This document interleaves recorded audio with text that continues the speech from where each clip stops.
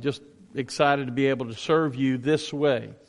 Well, unaware that today was Baptist Men's Day, and Sanctity of Life Day in our denomination, Lord laid something on my heart I'm going to share, but we need to remember our Baptist men. Don't forget about them. Good-looking bunch back here that was back here, but the work that they do and should be doing all around our world for the Lord Jesus Christ. So remember them, support them, and tell them you love them and all those kinds of good things. And certainly remember Sanctity of Life. The only one that has the responsibility for life is our Lord. And He loved life so much that He gave it to us. And so we want to thank Him for it. So, I want to talk to you about 2018. Can I do that? Yeah? No, I can't? All right. Well, I thought a lot about what God would have me share with you today. And so, here we are at the beginning of another year. And when you come to another year, I know that it's the 21st, and you've already had your New Year's sermon last week, or maybe, the week before. No one went to church hardly because we were snowed in. But I think it's important that we, at this time of year, to just stop for just a moment, think about what happened last year, and look forward to what He might have in store for us in the year to come. You know, there's a lot of wonderful things happened in 2017. You know, one of the things that I like to talk about a lot that I saw in 2017 is we had within our association 24 plus more baptisms than we did the year before. Amen. That's 24 more souls into the kingdom than we had the year before. I look forward to 2018 being 24 more than we had in 2017. That only comes when God's people are serious about making disciples and remembering that is our call in the church of the living God. But there are some other things that we will face. How many here know what you're going to do tomorrow? Really? Do you? Really? Well, you have a plan for tomorrow, but folks, I want you to know it's all dependent on what the Lord allows us to do. You know, the older I get, and the more I realize that my time is not mine, my schedule is not mine, it's His, and I've stopped trying. Now, yes, I schedule a lot of things on the calendar, and one of the things I've learned this year, and how easily we're distracted, and the snow and ice distracted us all, did it not? It changed our schedules. It messed mine up royally. And then we had water pipes break at the building, and that messed things up royally. And for the next few months, we're going to be messed up in our building. I've had to reschedule several different things, and I'm all discombobulated a little bit. But you know what? God knew all that was going to take place. And I just need to stop, take a deep breath, and trust Him, because He's got it all under control. So I thought about that a lot, and I thought about what I would share with you, and I thought about Joshua. I love Joshua. If you'll turn in your Bibles to the book of Joshua, Joshua was one of my favorite guys in all the Bible. His book is one of my favorite books in all the Bible. And he's one of those kind of guys I love. I mean, He's a no-nonsense, let's go, let's get it done kind of guys. He's one of these kind of guys that was a protege of Moses, and you all know the story of Joshua. I'm not going to have time this morning to regale all of what he did and accomplished for God. But Joshua was a man, a serious man, a man of God, a man who trusted God no matter what. He was one of two out of 12 that, if you remember, were sent into the promised land to check it out and figure out, so they could see what's there, what they were facing. And 12 came back. 10 said, oh no, we can't go into promised land. There's some big folks over there, big, scary people. Joshua and Caleb come back and said, hey, let's go. Because we're the people of God. And God will fight our battles for us. And of course, they weaseled out and they didn't go. And of course, you know the story. They paid for that for a while. Well, we get to the beginning. Joshua is broken up into 3 categories. Chapters 1 through 12 deal with the occupation of the promised land. Chapters 13 to 22 talk about the division of the tribes, the promised land, where all the tribes get. And then the last 2 chapters deals with his farewell speech and the renewal of the covenant that God made with his people, with Abraham. And he does that. And so, as much as I would love to spend time with you this morning in Joshua chapter 1, I heard a great sermon on Joshua chapter 1 yesterday at the Bible conference at Potocacy. And I'd love to re-preach that sermon, but I'm not going to do that this morning. But an awesome kind of sermon and an illustration. What we have in Joshua is an illustration of God's people when they listen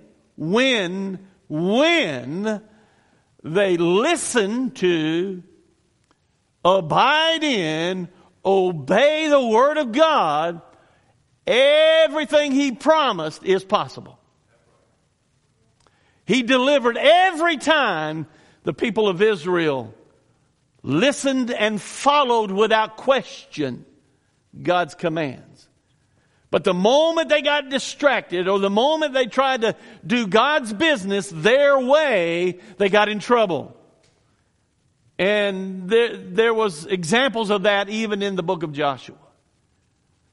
And so Joshua now has the land has been occupied. There are still some peoples that they were going to have to drive out still remaining. However, for the most part, the promised land had been occupied by the nation of Israel.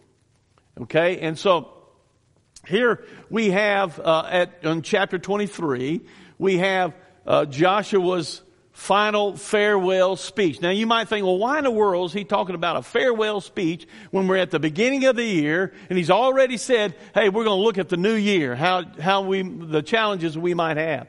Well, I'm glad you asked that question because it's in this speech and in the covenant renewal that you and I can take some principles that will help us face what 2018 holds for us. And so that's what I want you to see. And so if you'll just follow along with me, I've got to do a little background for you so that I can get to the verse that I want to read. But let me read that verse first. Let's have prayer with you, and then we'll hit that real quickly. Chapter 24, verse 14. Therefore, I love that word, fear the Lord and worship Him in sincerity and truth. Get rid of the gods of your fathers worship beyond the Euphrates rivers and in Egypt, and worship the Lord. Would you join me in prayer? Father, oh Father, speak to us today. Remind us of who You are. We are. And help us to remember whose we are. Oh God, speak to us today. In Jesus' name I pray. Amen. Wow.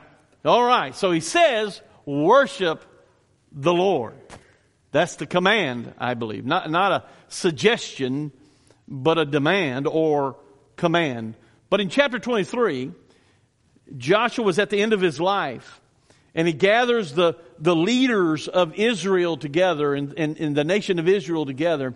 And he begins to remind them of some things that I think are important. He says in verse 1, he says, a long time after the Lord had given Israel rest. I love that.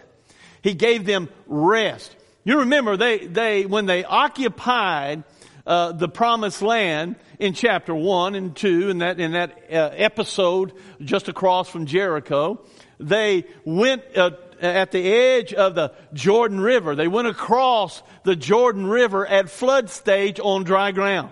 Okay? Some amazing things right off the bat. Okay? And everything that God had promised them He would do, He did, one after the other. And when they prayed and they trusted the Lord, He accomplished for them everything that He promised. And so now they're at a point here in chapter 23 where they can rest a little bit. I mean, anybody ever been tired before? If you go to my house about 9 o'clock every night and you see me that when I'm there at 9 o'clock, I'm sitting in my recliner and what am I doing, Greta? I'm like this. I am tired just about every evening. We all get tired and nothing is sweeter when I'm tired to sit in my recliner, lean it all the way back, put my hands right here and I'm gone. Nothing sweeter than that except maybe when I go lay down in my bed and I'm gone. I have rest. Well, Joshua is telling the nation of Israel that has been moving out and occupying the land that they didn't work for, that He gave to them. And they're settling in all the areas. And finally they can stop for a moment, take a deep breath, and they can rest. And Joshua says, oh, God has given Israel rest from all the enemies around them. And Joshua was old and advanced in age. And then he summoned everyone. And then he says in verse 3, and you have seen for yourselves everything the Lord your God did to all these nations on your account, because it was the Lord your God who was fighting for you. Don't you love that verse? He says you can have rest from all your enemies because your God and my God has fought for you. He's given you everything He's promised. Listen, folks, for us today, the application for you and I today is that if you are a child of God, He loves you. He's got all that you need. He'll fight your battles for you. He'll do what you cannot do. He'll do what He's promised for you. He'll provide all of your needs. He'll make 2018 the most amazing year of your life if you'll trust in Him. That's what He'll do. And He'll give you rest from the struggles we had in 2017, in 2018. If. That's one of the biggest articles in all the Bible. If we'll trust and abide and surrender and sacrifice ourselves to Him. Oh, watch out. 2018 might be the greatest year you ever spent in your life as a child of God.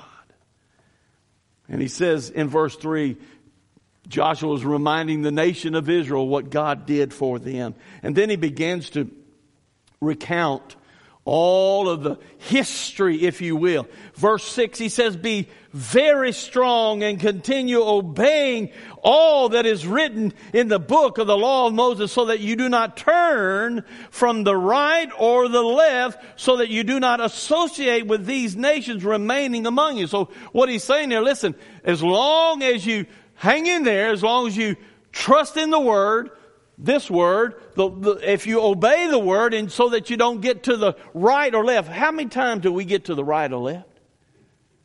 That's called distractions. And I, as you all know, I've been around church all my life, and every time I've seen the struggle in the church, generally speaking, the struggle is over something that's so far to the left or to the right that has nothing to do with the gospel of Jesus Christ, has nothing to do with the commands of God. We get mad because it's too hot in here. We get mad because I don't like the color of the carpet. We get mad because the preacher preaches too long. We get mad for all kinds of silly reasons that have absolutely nothing to do with what He's commanded us to do. And Joshua was reminding them, listen, be strong and courageous in the culture that doesn't like you, doesn't want you there. Be strong and courageous and watch out and see what I will do for you. And he says, remember to remain in my word so that you don't get distracted to the left or to the right. And we do it all the time. We know better, and we still do it. Why? Because we're not remaining in the Word. We're not doing what He's commanded us to do. And so he goes on and he gives them some warnings, and he talks about, and I don't have time to go through all of chapter 23, and he comes down to the last part of 23. And he says, if you break the covenant of the Lord, verse 16, your God, which He commanded you, and go and serve other gods and bow and worship to them, the Lord's anger will burn against you, and you will quickly disappear from this good land He has given you. Whew. Folks, the warning here is no less powerful than it was then to them. If we, the church of the living God, and by the way, we have Jesus, the Messiah has already come. We have Him. He's here. Okay? So we have some advantages over the nation of Israel in some ways, because He walks with us just like He walked with them. But we don't have to depend on prophets to tell Him what God says, because we have a direct link in the Holy Spirit when we invited Him into our hearts and lives. Oh my goodness. Hallelujah. Amen. Isn't that great? This is yes. No. Oh my goodness. We have direct access to the King of Kings and the Lord of Lords. We have direct access to the power of the Holy Spirit that lives in us. Oh my goodness. We must take care of that. And to listen to that and to follow that. And if we want to experience what He has. But if we don't, make no mistake about it, we'll pay the price of our distractions and pay the price for our sins. But hallelujah, praise the Lord. He still loves us anyway. There is forgiveness. There is repentance. And listen, once He has you, as the Bible says, in the palm of His hands, there's not a thing in the world that can rip you out of that. Aren't you glad about that? If you ever want to say amen in church or hallelujah, that's a good place to do it. Oh my goodness. Once I'm His, enemy can't have me anymore. Now he can mess with me. He can make life difficult, but ultimately I have victory over the enemy because of Jesus Christ. And so he gets into chapter 24, and now he gathers them at Shechem, a place of worship where they came to worship God. And it's at this place that they're going to renew the covenant that God made with Abraham. And so here Joshua, in his life, about 110 years old. And he's at the end of his life, and in chapter 24, he began again recount all that God had done, everything that He'd done.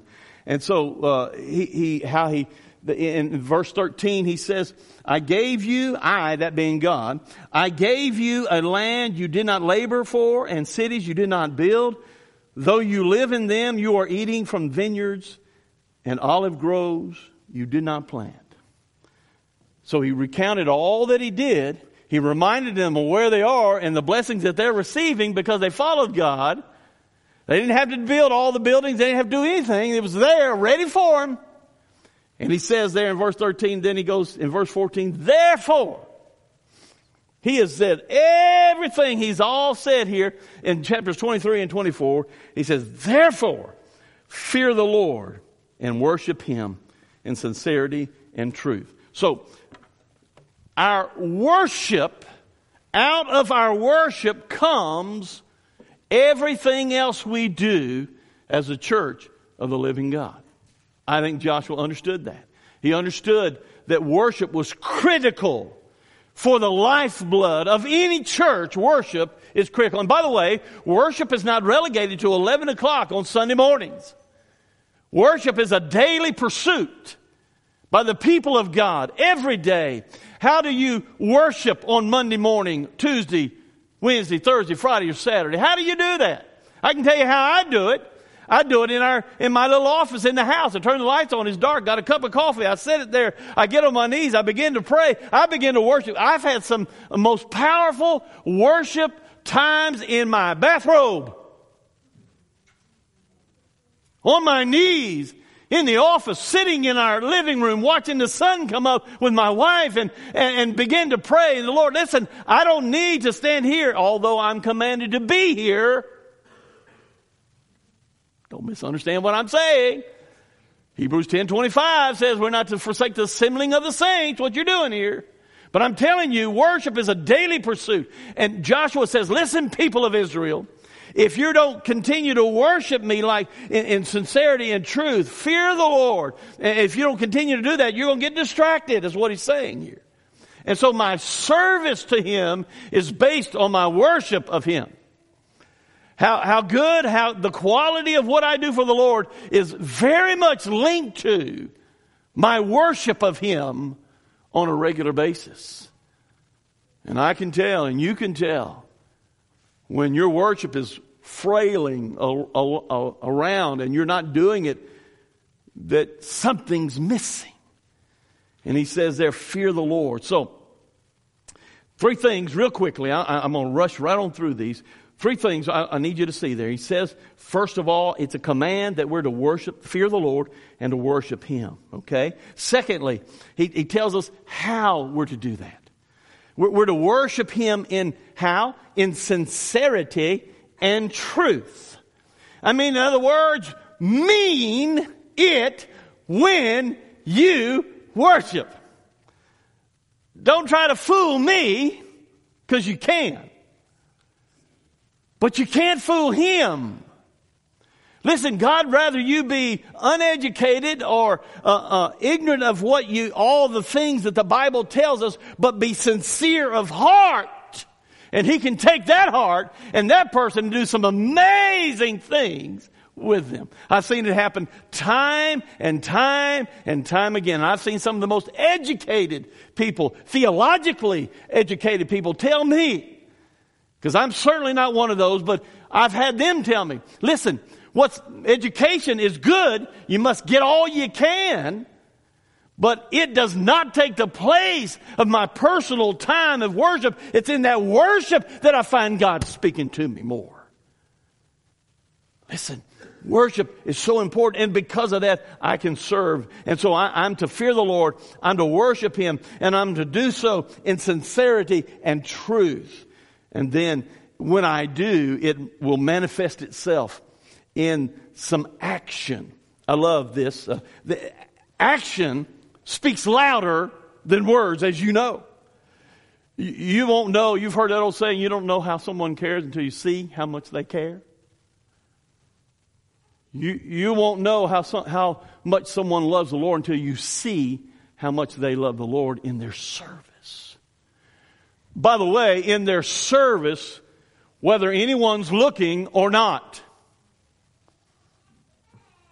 And one of the things that preachers have to watch out for It's because we're always in front of people. And we're always sharing the gospel, and we're doing our best to serve as God has called us to serve. And the temptation sometimes is when we're done and we're sitting at the back door shaking people's hands, and people come by and say, "Preacher, that was the greatest thing I ever heard in my life." And if you hear enough of that, you go, well, "Yeah, you better believe it is." Oh my goodness, a preacher who goes there is a preacher who's in trouble. Any good I do or you do is not because of me or you, it's because of Him in us. And we got to be careful there. We really have to be careful there. And so it's His will that we do. And He says, listen, don't worship the gods of your fathers there before the Euphrates, on the other side of the Euphrates River. In other words, the gods that are not the God. He's talking about, be careful, because they were in amongst nations that had all kinds of foreign gods. There was polytheism going on there. I mean, they had a God for this and a God for that, and they had to be really careful. And even in the history of the nation of Israel, they still mess that up too sometimes, every now and then. And so do we. We allow other kinds of gods to rule our day. We have the God of tradition, the God of religion, the God of money, the God of people, the God of self, the God of everything. Just fill in the blank. And He said, listen, that's not the God you worship. You worship me, the true and only one God. Now, as I said, I've been around church all my life. I think I can talk about church. I think I'm qualified. I really do. And one of the gods that I see is tearing the church up in a lot of ways is the God of religious tradition. There's nothing wrong with tradition. And there's nothing wrong with religion, as long as it's subject to the Holy Spirit. I can't tell you the number of times I've heard, well, preacher, we've never done it that way before. Oh, you want to see the hair in the back of my neck stand up. You want to see me open His Word and challenge Him. Jesus was told we've never done it that way before. I guarantee you, somewhere along the line. Because Jesus did everything different. He threw everything upside down. Just check with the Pharisees. He just messed their deal up. Listen, I like change, but I don't think we ought to do change just for change's sake. I want to be totally, completely in the will of my God, even if it looks strange to everybody around me. I don't really care. Even if I don't understand it, I want to be in His will. Remember Jesus in the Garden of Gethsemane? You know what He prayed? You know the story. He was in the Garden of Gethsemane, and He was praying to His Father in heaven. Now, Jesus didn't do one thing, say one thing that the Father didn't direct Him to do. He was standing in the Garden of Gethsemane, knowing what He's about to face, and He said, Lord, could you take this away? I bet you would have done the same thing. You'd have been on your, oh, please, Lord, I don't want to be nailed to a tree. But Jesus said, not my will, Lord, but your will be done in my life. And I believe Joshua is saying that here. So, we're to worship Him or serve, and we're to do so in sincerity and truth.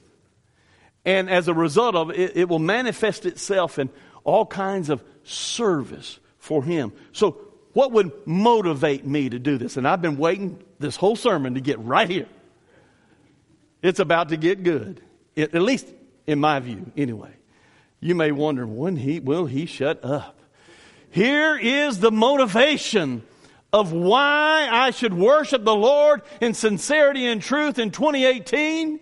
Why I should trust Him wholly and completely. Number one, because I've been delivered.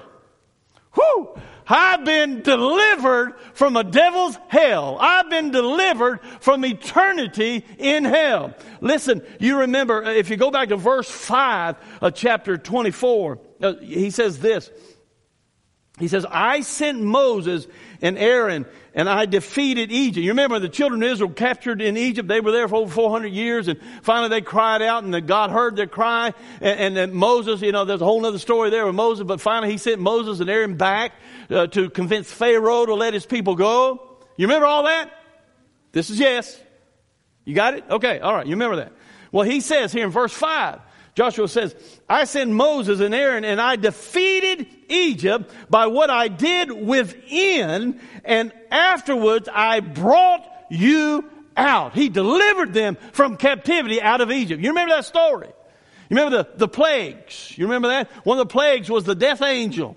You know what he said? You remember that story? He said, listen, if God said to the nation of Israel, if you'll take the blood of an unblemished lamb, the unblemished lamb, and you put the blood over the lintels of your homes, or the doorposts of your homes, when the death angel comes, he'll pass over your home. That's why the Jews have their festival called the Passover. It's because of that event in their history. And so whenever the death angel came, they took the blood of an unblemished lamb, and God delivered them. Let's fast forward. When you and I accepted Jesus Christ as our Savior and Lord, He delivered us because of the blood. It's all about the blood, folks. If you go to 1 Peter, I might start preaching right now. Verse 14 of chapter 1 says, as obedient children, do not be conformed to the desires of your former ignorance. But in verse 15, but as the one who calls you is holy. Woo, I love this. You are also to be holy in your conduct. And then drop down to verse 18.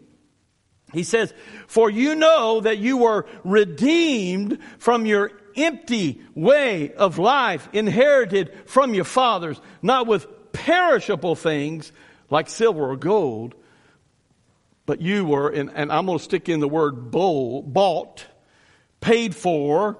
He says in verse 19, but with the precious blood of Christ, like that of an unblemished and spotless lamb. The reason I serve Him and worship Him, and the reason 2018 I think is going to be great, is because I am determined today to surrender everything I have. I'm determined to give Him praise because I've been delivered, and by nothing that I ever did, but by all He did when He gave His blood on the cross of Calvary. Not only have we been delivered, but we've been separated from. Verse 7 says in chapter 24, your fathers cried out to the Lord, so He put darkness between you and the Egyptians and brought the sea over them, engulfing them. Your own eyes saw what I did in Egypt. After that, you lived in the wilderness for a long time. Listen, here he is. What he said there is, I separated us. Listen, this is so good. It's got a great parallel here. They came to the Red Sea. How were they going to get to the Red Sea? Because the Egyptians were coming for them. And they cried out to the Lord. God opened up the Red Sea. Nearly 2 million people went across. And they got on the other side, and here the Egyptians coming there just on horseback, horses and chariots coming after them. This deal about darkness in the Bible refers to death oftentimes. When he said He put darkness between them and the Egyptians. When it goes completely dark, black, and you can't see anything, what do? You stop, right? All of a sudden you're walking along, all of a sudden you can't see a thing. What do? Bible says that God put that kind of darkness between the eyes of the Egyptians and the nation of Israel. They couldn't see. They stopped. And when they stopped, what did He do? Red Sea came down on top of them. And the only way to be delivered from that darkness is the blood of an unblemished lamb. The only way the only thing that can bridge someone without Jesus who lives in darkness to someone who does know Jesus and lives in the light of the Lord Jesus Christ is the Lord Jesus Himself. He's the only one that can bridge that gap. If you're here today and you're living in darkness, you don't have a relationship with Jesus, you are separated from eternal joy and eternal happiness in heaven. And the only thing that can change that is a relationship with Jesus.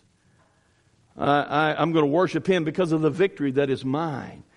Oh, I love this. In verse 8, he says, after I brought you out of the land of the Amorites who lived beyond you, the Jordan, they fought against you, but I handed them over to you. You possessed their land, and I annihilated them before you.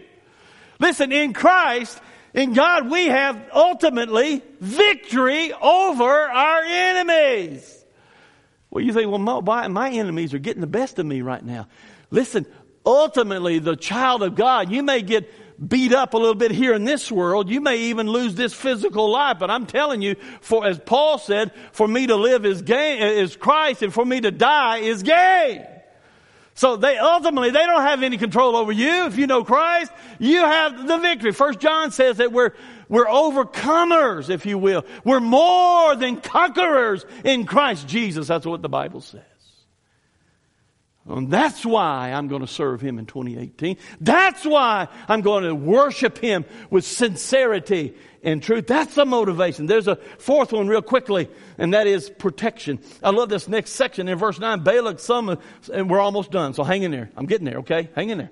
Verse 9, he says, Balak, son of Zippor, king of Moab, set out to fight against Israel. He sent for Balaam, a Satan worshiper, and he said, son of Beor, to curse you. But, there's one of those glory bumps, or God butts in the Bibles. Or glory, whatever you want to call it. It's when God intervenes. And He says, but, this is God speaking, I would not listen to Balaam. Instead, he repeatedly blessed you, and I rescued you from them. From him, I mean. And so, what he did, what the enemy designed for our downfall, he used to bless. That's what he does nowadays. If we'll trust in Him, whatever the enemy designs for my downfall, when they think they've got the best of me, I can just look them right straight in the eye and say, it's not up to you. It's up to Him. So I'm going to keep on. And then he says, and I love what Psalm 121 says. And we're almost done. He is our protector. He says, I lift up my eyes to the mountains. Where will my help come from? My help comes from the Lord, the maker of heaven and earth.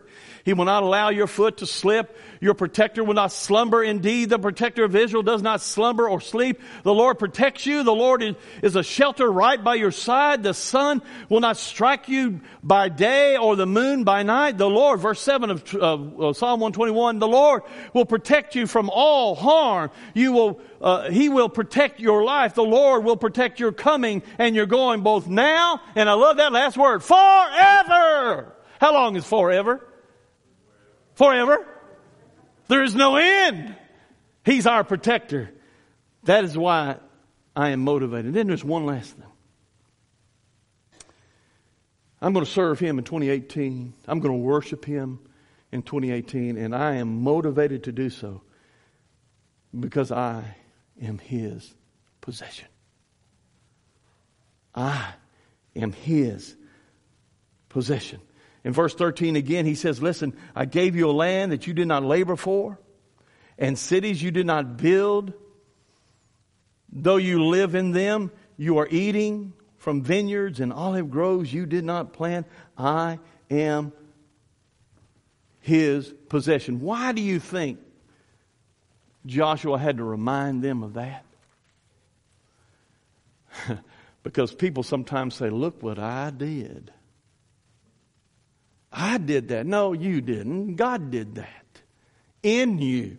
I love what Paul said in Ephesians chapter 2, verses 7 and 8. He says, for you are saved by grace through faith in this. And this is not from yourselves. It is God's gift, not from works, so that no one can boast. You know, if we got to heaven by our works, you know what people would do when up in heaven? They say, well, look what I did. I got a bigger house than you did. You know, I'm more important to Jesus than because I did more stuff than you did. Listen, I'm going to tell you, I'm so glad it doesn't depend on my works. It depends on the grace of Jesus Christ, the love of Christ, and my faith in that. And listen, even if I get saved on my deathbed, I got all the glory just like the saints of God do. Heard a testimony yesterday about a deathbed salvation. Just powerful testimony. Where a son, one of our pastors, got to lead his father to Christ on his deathbed. That man, his father, is in glory waiting for his son. I am his. Listen, we can't get heaven on our own. We get it because of his grace extended to us just because he loves us. So what does all that mean? I bet you're wondering that. What does all this mean? Well, in verse 15, Joshua tells us, and this is my challenge to you today. He says, but if it doesn't please you to worship the Lord, choose for yourselves today. You remember, he said earlier, if you choose to worship other gods, he's going to be angry at you and annihilate you and run you out from this land that he promised. That's what he said. God said that. But he says in verse 15, choose for yourself today, which will you worship? The gods your fathers worshiped beyond the Euphrates River, or the gods of the Amorites in whose land you are living? He says, but as for me and my family, we will worship the Lord. So you decide today, fathers, men, mothers, wives, parents, grandparents, our children and our culture and our society are screaming out, begging for something of meaning. And if you know Christ, you got it. Infect them with it. Lead your families to the altar.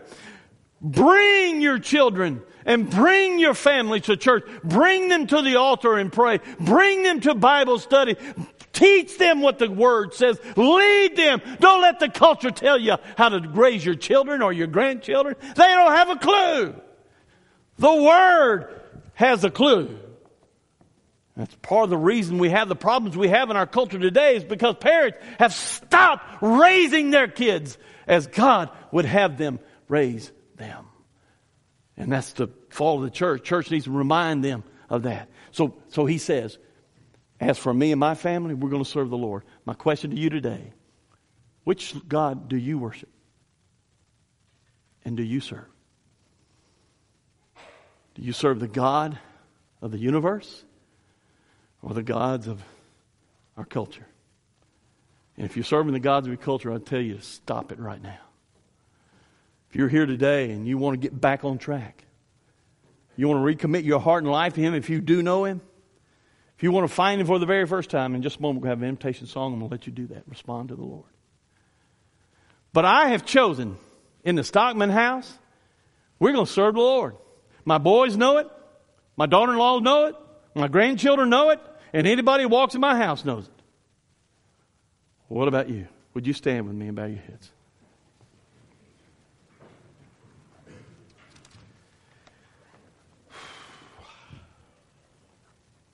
Every head bowed, every eye closed. In a moment we're going to